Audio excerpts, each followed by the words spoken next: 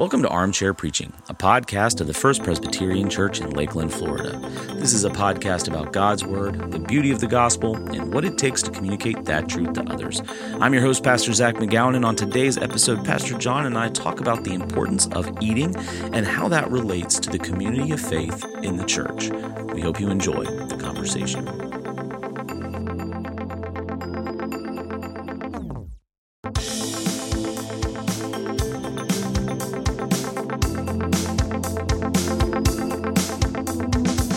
Welcome back, everybody, to Armchair Preaching in the Armchair today with Pastor John. Welcome, Pastor John. Good to be back. In your very jaunty tie. Yes, bow ties. They are contagious around here. Pocket square combination. Yeah. Looking good. Looking good. Thank you. As are you with the burgundy jacket on. Yeah, very nice. I'm a lot more casual than you are right now. So good. Today is we're into we just passed week number 4 in this series. Come Together. We had kind of an intro week, and then we've been breaking down the various aspects of the fellowship of the early church in Acts chapter 2, primarily verse 42. But then we've been cycling it out. But this week was about breaking bread, right? Which is just a churchy way of saying eating together. I don't think any other part of our culture says breaking bread. Maybe they do, but I only think of it in the context of the church. If they do, they got it from the church. They got it from the church. These are Christians saying it out in public. Very Christian saying. And it got me thinking, one of the things you kicked off with in your message was asking people about their favorite kind of restaurants in Lakeland. Yeah. And so I just wondered. And you finished with that. You got the frescoes and I got the frescoes and the joinery and the crispers. I didn't talk about Palace Pizza, which is probably my favorite eatery in Lakeland. It's there's a lot of personal kind of connections to that place, so that was probably. And I had a fair number of 20-somethings afterwards saying that Chipotle was their place too. So. Yes, that's not. I don't know. That's not a uniquely. Although the joinery was what I thought they would have said. It's not a uniquely Lakeland thing. No, that's Chipotle. True. You know, you can get Chipotle anywhere. So anyway, I want to ask if you had a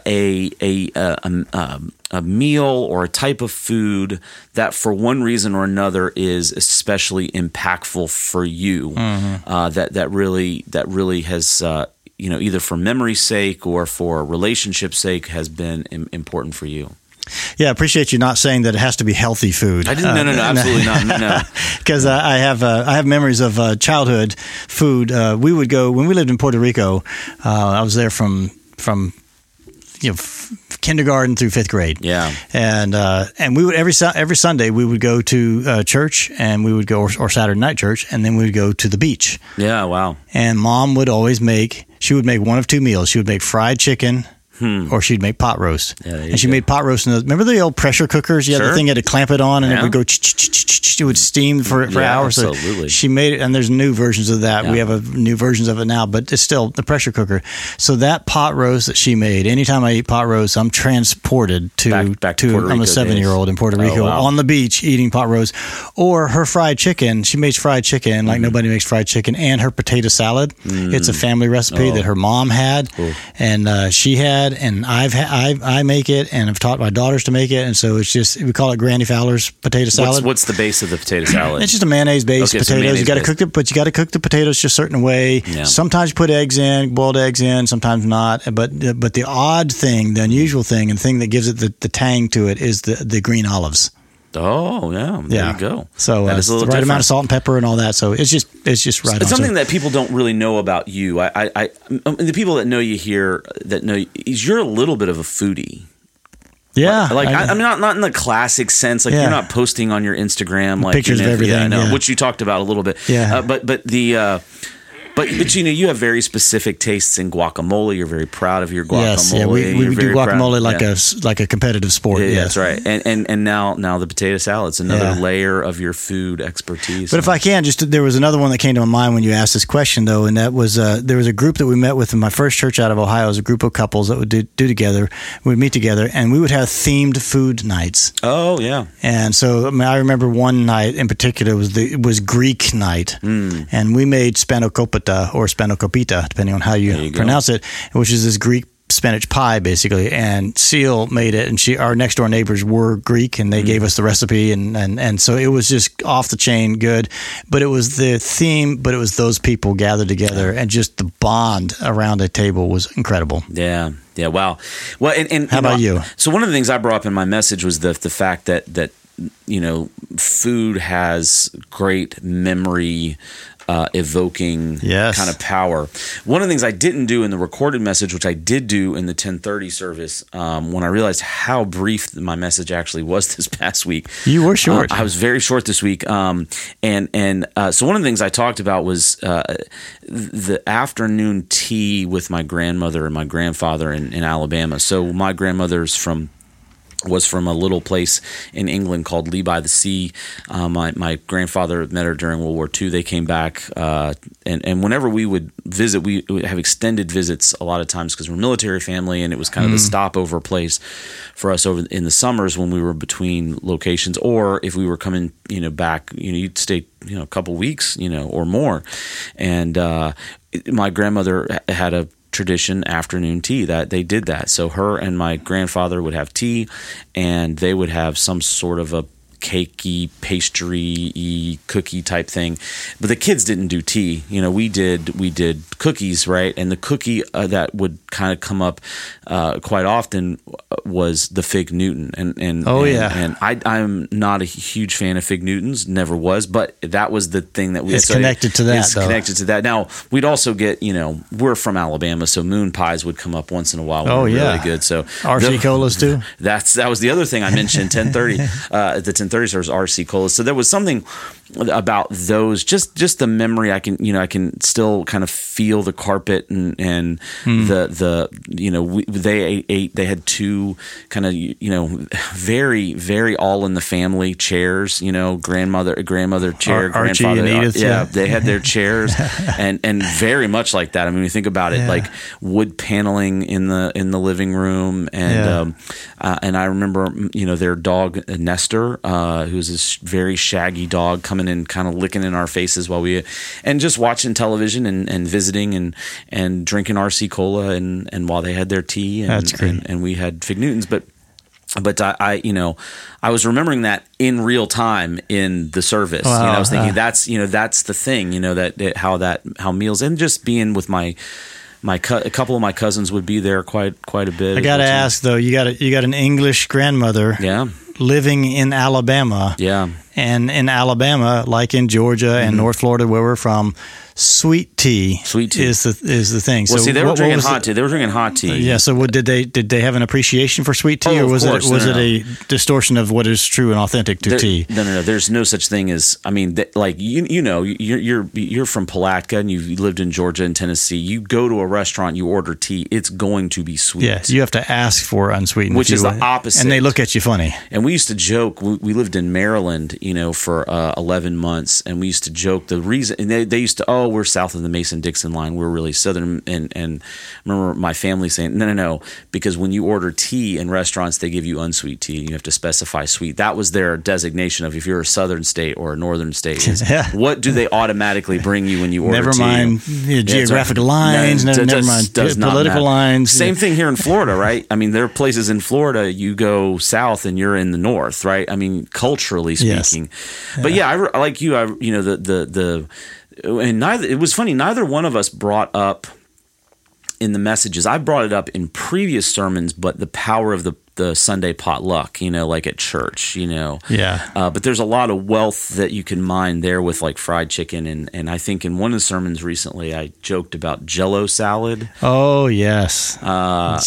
I've seen Jell-O salad be ushered in with reverence. I do not understand Jell-O salad. I'll be honest with you. I don't get it. I mean, I really don't. And I remember, this was probably, I don't remember what sermon we were talking about, but we were doing a community type thing. And in that case, I was talking about, I think the potluck is a great entry point for fellowship, but that's often where it ends. Jell-O salad. And then somebody comes up to me and goes, Jell-O salad is amazing. I'm like, well, it looks great. I mean, it looks powerful. It is way more promising in appearance than it is in deliverance of the goods. That's right.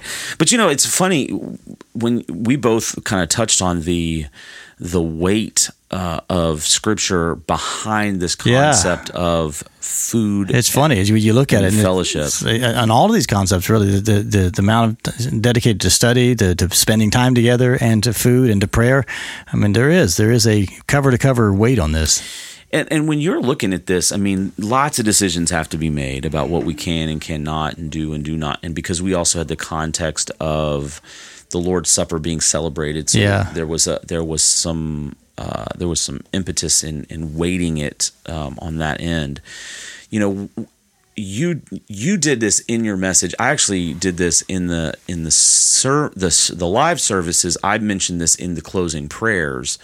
The idea of even at the foundation with Adam and Eve in the Garden of Eden. So you went all the way to Revelation, which I did not touch on the eschatological wedding feast, which it's a brilliant. I always love it. Genesis to Revelation connections. It's rather epic, and large and conceptually probably hard to wrap our minds around, but it was worth just throwing it out there. And it's all about eating, right? So as you're approaching this, how are you making decisions on what to include, what to not include, what to sit on? I mean, you knew you were going to sit on the Lord's Supper for a little bit. Yeah. I did as well.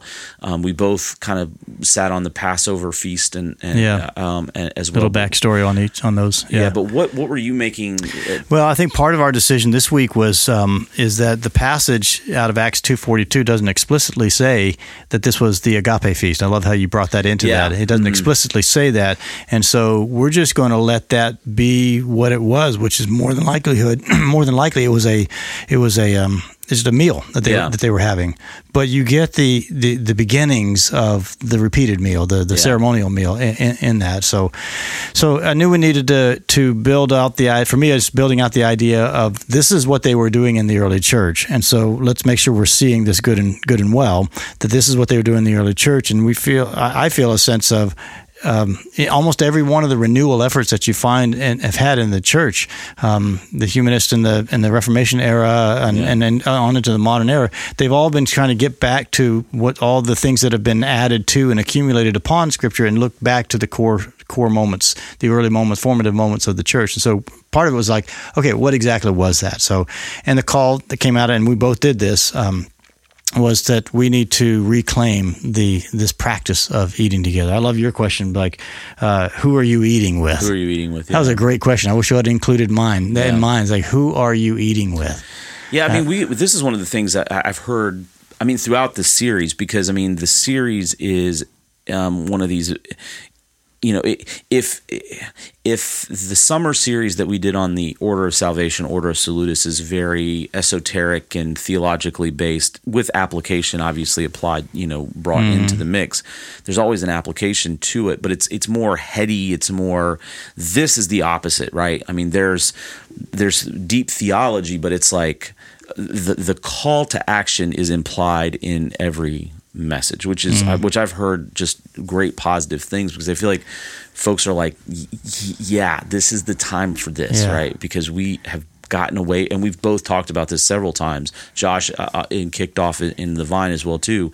We've gotten away from this. We've gotten away from these practices, and I think I'm sensing that people are beginning. We're doing it. Seal and I are talking about this. Is that we're looking at our calendars again, and we're looking at the rhythm of our weeks and looking at the rhythm of our months, and we're asking questions about where are we your question from Sunday? Where are you? Who are we eating with in this case? Like, where are we spending the bulk of our time? Now, for us, it's probably we're spending a lot of time with the people of the church, which is great. But is everybody doing that? Which is the real reason why we're doing all this. It's not we've gotten away from it by and large.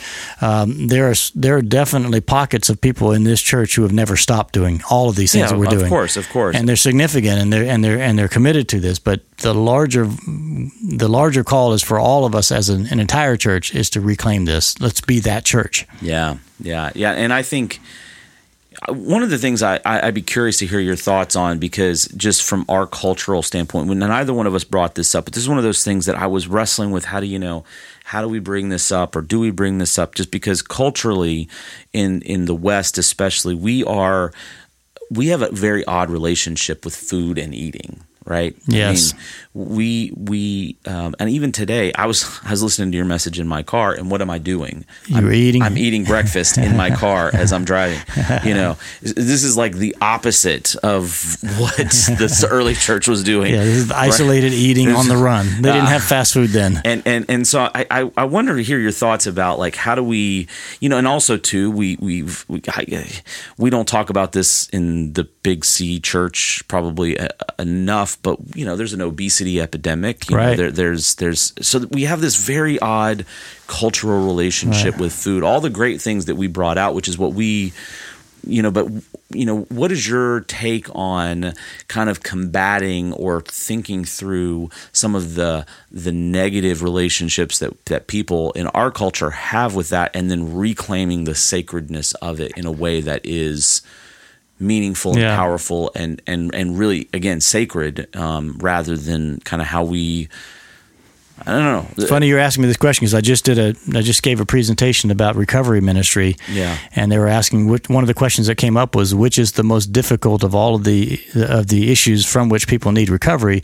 Which one's the most difficult for them to deal with, to get past? And we had several answers. And my first answer, though, was that the hardest thing in general on regardless of what it is, because any of them can be debilitating, including overeating. That's one of the overeating. Absolutely, and undereating. It can lead to all kinds of problems, and up to and including death. And the biggest thing is really. The way I said it was, the biggest thing is that acknowledging that it's problematic. Mm-hmm. That is the number one problem, is to acknowledge that there is a problem. Yeah.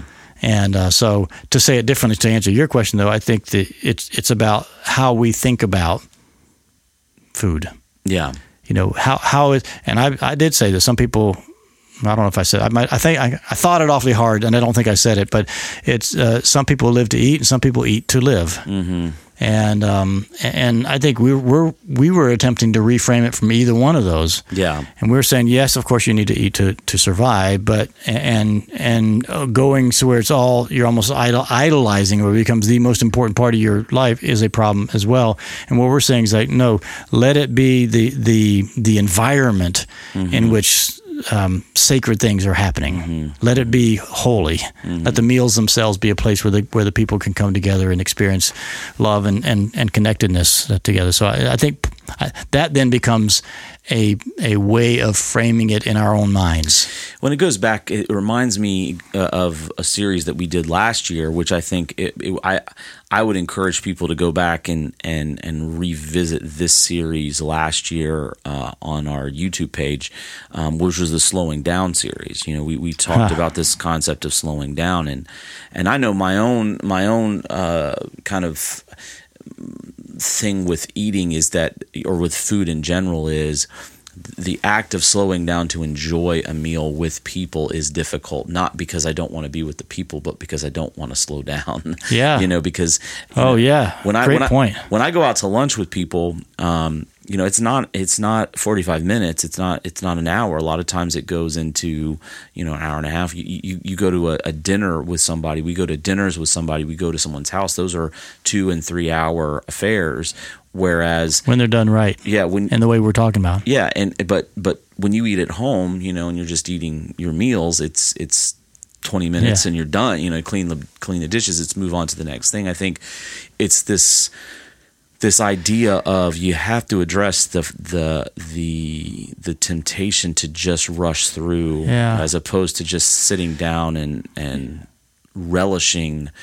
It is challenging, though, because not every meal can be one of those savoring the moment type of, and the food type of meal. Not everyone can be that, but when none of them are, there's a real problem. There's a problem. Yeah, there's a real problem. We should have a regular rhythm. I mean, I don't think the first century church, you could have said that about them, even with this wonderful thing of the agape feast, where the expression of around the early church was, look at how they love each other. Yeah. And just so there's this idea of coming together. I doubt that was breakfast, lunch, and dinner. Yeah. That was like on a regular basis it happened, but it didn't happen all the time. So I think we can't get it all the time, but to have it none of the time is a problem. And I suspect that's more of our problem as a whole, as a people, is that we don't have much of that at all. And I think I love the idea that the margin, the lack of margin and even permission to given to ourselves to allow those spaces to happen is itself a problem.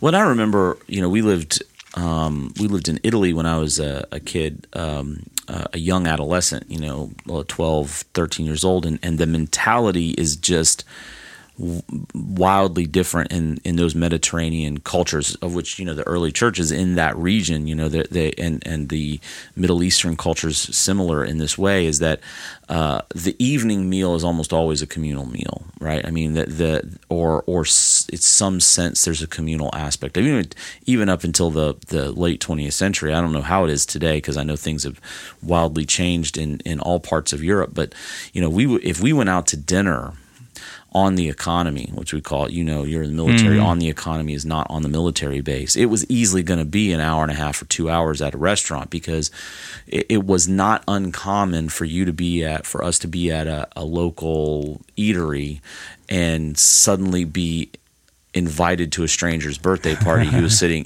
because we were there, just because proximity wise we were there and we got to know these people and to eat at like our landlord's house, which it's a longer story, but he was a very gregarious, big family, knew lots of people, very important in the region. And those were going to be long meals, but they but the meal was a vehicle for the relationships, right? Yeah. And the vehicle was and I think there was a moderation everywhere else in other aspects too. So, and I think was a slower culture too. It really is. I mean, I think if we could, that's a great way to summarize what we both were getting at on Sunday. Is that what we saw in the early churches? The meal, it wasn't about the meal. Otherwise, we would have heard about the menu. Yeah, we didn't hear about the menu. Don't. I mean, other than except the for the Passover and the Lord's Supper. That's it, right? But it's not about the food itself. It's about the people coming together, and it's about their relationships. So the meal facilitates that. Yeah. And I think we both were driving at that. Is that the people of the Christians around you are the ones that we are called to spend time with. Yeah. And one of the other things too that we both picked up on, I thought was interesting, especially as we started as we both honed in on the Passover. The institution of the Passover in the book of Exodus, and then the institution of the Passover in Mark 14, which I think the Mark 14 version of the Lord's Supper is particularly interesting because there's an almost equal weight to the Passover preparation as to what Jesus says, whereas in Luke and Matthew, it's almost an aside that it's Passover. I mean, they deal with it some, but and then in John is the question of which Passover day, is this, right? But it was also just the relationship, but also the sense of identity is tied to that meal, right? I mean, and we mentioned. You talked about this idea that in the Passover, and then relatedly to the Lord's Supper, that the God who is provided is also the God of deliverance, and the meal of Passover. Don't ever forget it. And I use the term a God of rescue, so it's very similar, right? It's this idea that the meal. It's not too dissimilar from what you're talking about with your mom in Puerto Rico and the fried chicken and the potato salad. There's a sense of identity that's tied to those things as well too, and how powerful it is that God chooses to use that to make that point to us. I loved the line, and I wonder if you could just say more about it, that Jesus knew the Passover from both sides. So you were doing the backstory on the Passover at that point. And then making the transition. Making the shift into the Lord's Supper. Well, it was one of those things that got me when I was reading, because it's been a while, I think, that I really read the Mark 14 version of that, like really, because Mark is succinct. It's a shorter. Mark's driven. Yeah, Mark he's got a field to plow. He's getting to the crucifixion. Yeah, and yet he spends a lot of time on this connection, and that it was one of those things that just dawned on me that I tend to forget that the second person of the Trinity, Son of God, Jesus Christ, is present at the first Passover, right? I mean, he's present and active in whatever Trinitarian way. I mean, how do we unpack the active work of the pre-incarnate Christ in the Passover? But whatever that activity was, Jesus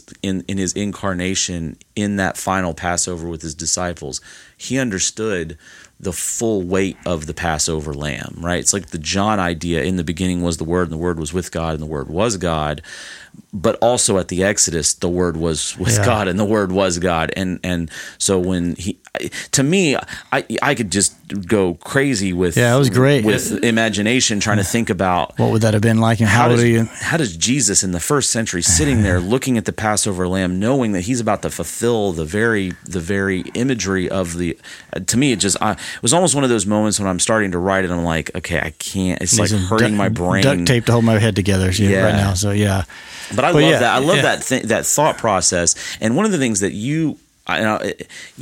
I skipped over this section in Mark 14, but you went into the betrayal portion of it.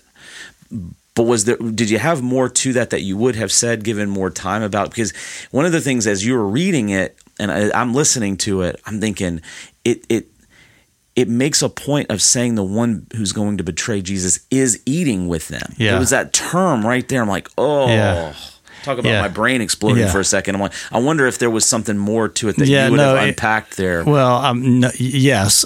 But almost immediately, because I knew what we were doing with the day, it was like, that's another day. Yeah. That has got to be another day. So how powerful though, man. What an image. Is. The one who dips his bread, the different tellings of that is just, it's powerful to think that this guy was with Jesus the entire time.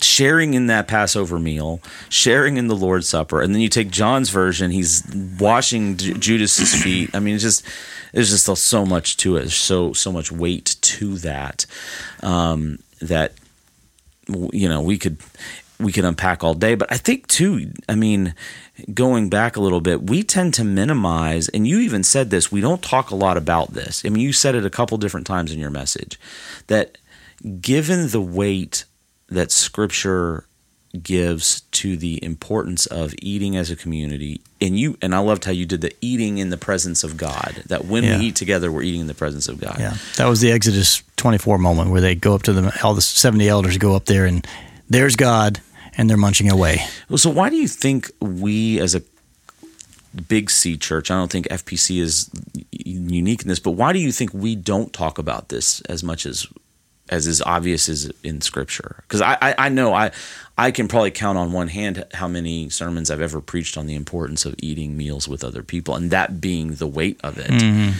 But do you think that there is a something behind that, or is it just?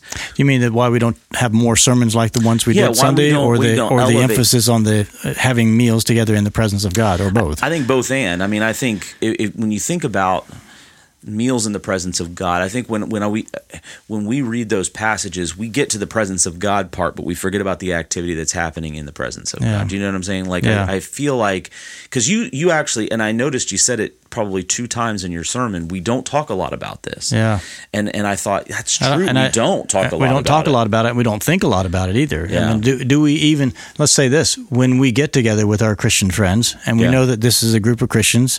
Brian Morgan sent me a picture last night of a group of guys that got together last night.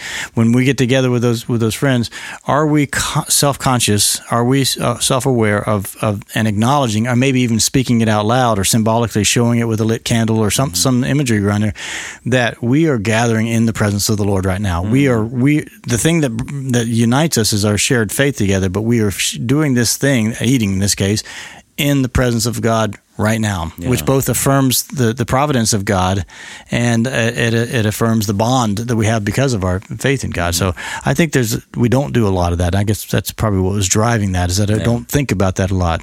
Of course, the meals. One of the meals I had yesterday was like, okay, remember, we're in the presence of God. I literally said it in the meal. Remember, we're in the presence of God right now. Let's pray. Yeah, which is kind of nice. It's a good reminder for us too, right? I mean, it's a good reminder for us when and I mentioned, the Wednesday night suppers, and I mentioned meal groups, and we have built-in opportunities to eat together, but not a whole lot of people take advantage of that, and some of it, and that's schedules, and some of it's timing and things like that. But whatever that is, if we can't, and that's where we both kind of said, look, there are all these options. If you can't do what's scheduled with us with meal groups or whatever, find some way to fulfill this calling. And that's really, I think more than anything, that would be my greatest hope. First of all, I know we got people listening right now and who are hearing this, and I would be really interested in hearing those of you who are listening right now to hear your stories of the very same thing Zach and I were talking about at the beginning, which is like what memories of food tap into your sort of heart, and what's the stories behind them, because there's great stories behind them. More than anything, just for all of us to look at our calendars and say how much of our calendar real estate is dedicated to hanging out with and eating with fellow believers. Yeah. And since we're gathered in a church, how many? And we're talking about this particular church. How much real estate and time is dedicated to spending time eating together with people in this church? Yeah. I would imagine in this day we live in a world. By the way, think about it. When you and I were kids, fast food was really just kind of becoming a boom. It was starting to boom, but prior, like our parents grew up, and there was nothing. No, no microwaves. You might have had a Stuckey's, or you might have had some A&W hot dogs or something like that. There's some strange places I only vaguely know about. Der Wiener Schnitzel was some place I saw somewhere along the way. But mostly what we ate at home. Yeah. And their parents ate, they ate at home. Or in someone else's home. Or someone else's home. Yeah, you get invited over. And I'm thinking, too, it's like when I was younger, I mean, I will say not even up until, in other churches, I just the old school kind of potluck, everybody bring a dish. That was like that was the regular church event. That was and sometimes that was the weekly we have Wednesday night suppers here, but the Wednesday night suppers I grew up with, those were always potluck. I mean, everybody brought a dish, and the church would typically provide the meat, like usually drinks, the chicken or the ham and the sweet tea or whatever. But it was, and there was something. And there's a whole nother topic we could talk about, the pressure of a pastor at a potluck, to eat every single thing down the line, right? Which is why there's so many overweight pastors out there. I actually was trained to do the opposite, and that is to you can eat anytime, pastor. You can't mix and mingle with your people anytime. So just mix and mingle. That's your main business there. That's right. But it's it's funny. By the way, just want to sidebar here, the Korean churches, my experience with the Korean churches, the churches that I've known that are Korean Presbyterian churches, this is the norm for them. They meet together after church every single week, and they have a meal, and it's some of the best food on the planet. There's my foodie thing coming out. Depending on how hot the kimchi is, right? Depending on how hot the kimchi is, right? Yeah. Well, it's something that we've talked about as a congregation, and moving towards increasing the volume of that. That's why we have the meal groups. We've talked about doing church banquets again, getting those things back going. We do Spring Festival. We're going to probably have another one of those where we have barbecue and all that. And remembering, this is part of the life of the church and what it really means to come together and be that fellowship and absolutely be that community. And I'll go ahead and give everybody a heads up that there will be sometime in the first half of this year. A plain, good old fashioned church-wide potluck meal where there's no agenda, there's no speakers or anything like that. The only thing that we're going to do is we're going to come together after church, and we're going to so get ready to get your best recipe. Bring Jello salad, Jello molds and all, Jello salad and all. And we're going to have an old-fashioned potluck sometime soon. That'll be fun. And if you missed any one of our messages in this series, Come Together, or previous series, head to our website fpclakeland.org. Go to the worship page and the sermon archive tab. You can watch complete services while you're there. And if you've missed any one of our episodes of Armchair Preaching, head over to Apple Podcasts, Google Play, Spotify, Stitcher, SoundCloud, subscribe, hit the like button. You just find us by searching for Armchair Preaching. If you subscribe, you'll be notified when a new episode drops. This week, Pastor John, you're back in Vine, and I'm in Classic once again, and we're talking about the topic of communal prayer and the importance of community prayer, which is different than individual prayer. Also very important, but not what we're really talking about this week. So encourage everybody to come out this Sunday and join us again next week for Armchair Preaching as we unpack that. Pastor John, thanks as always for hanging out. Good to be here. And we look forward to seeing everybody again next time.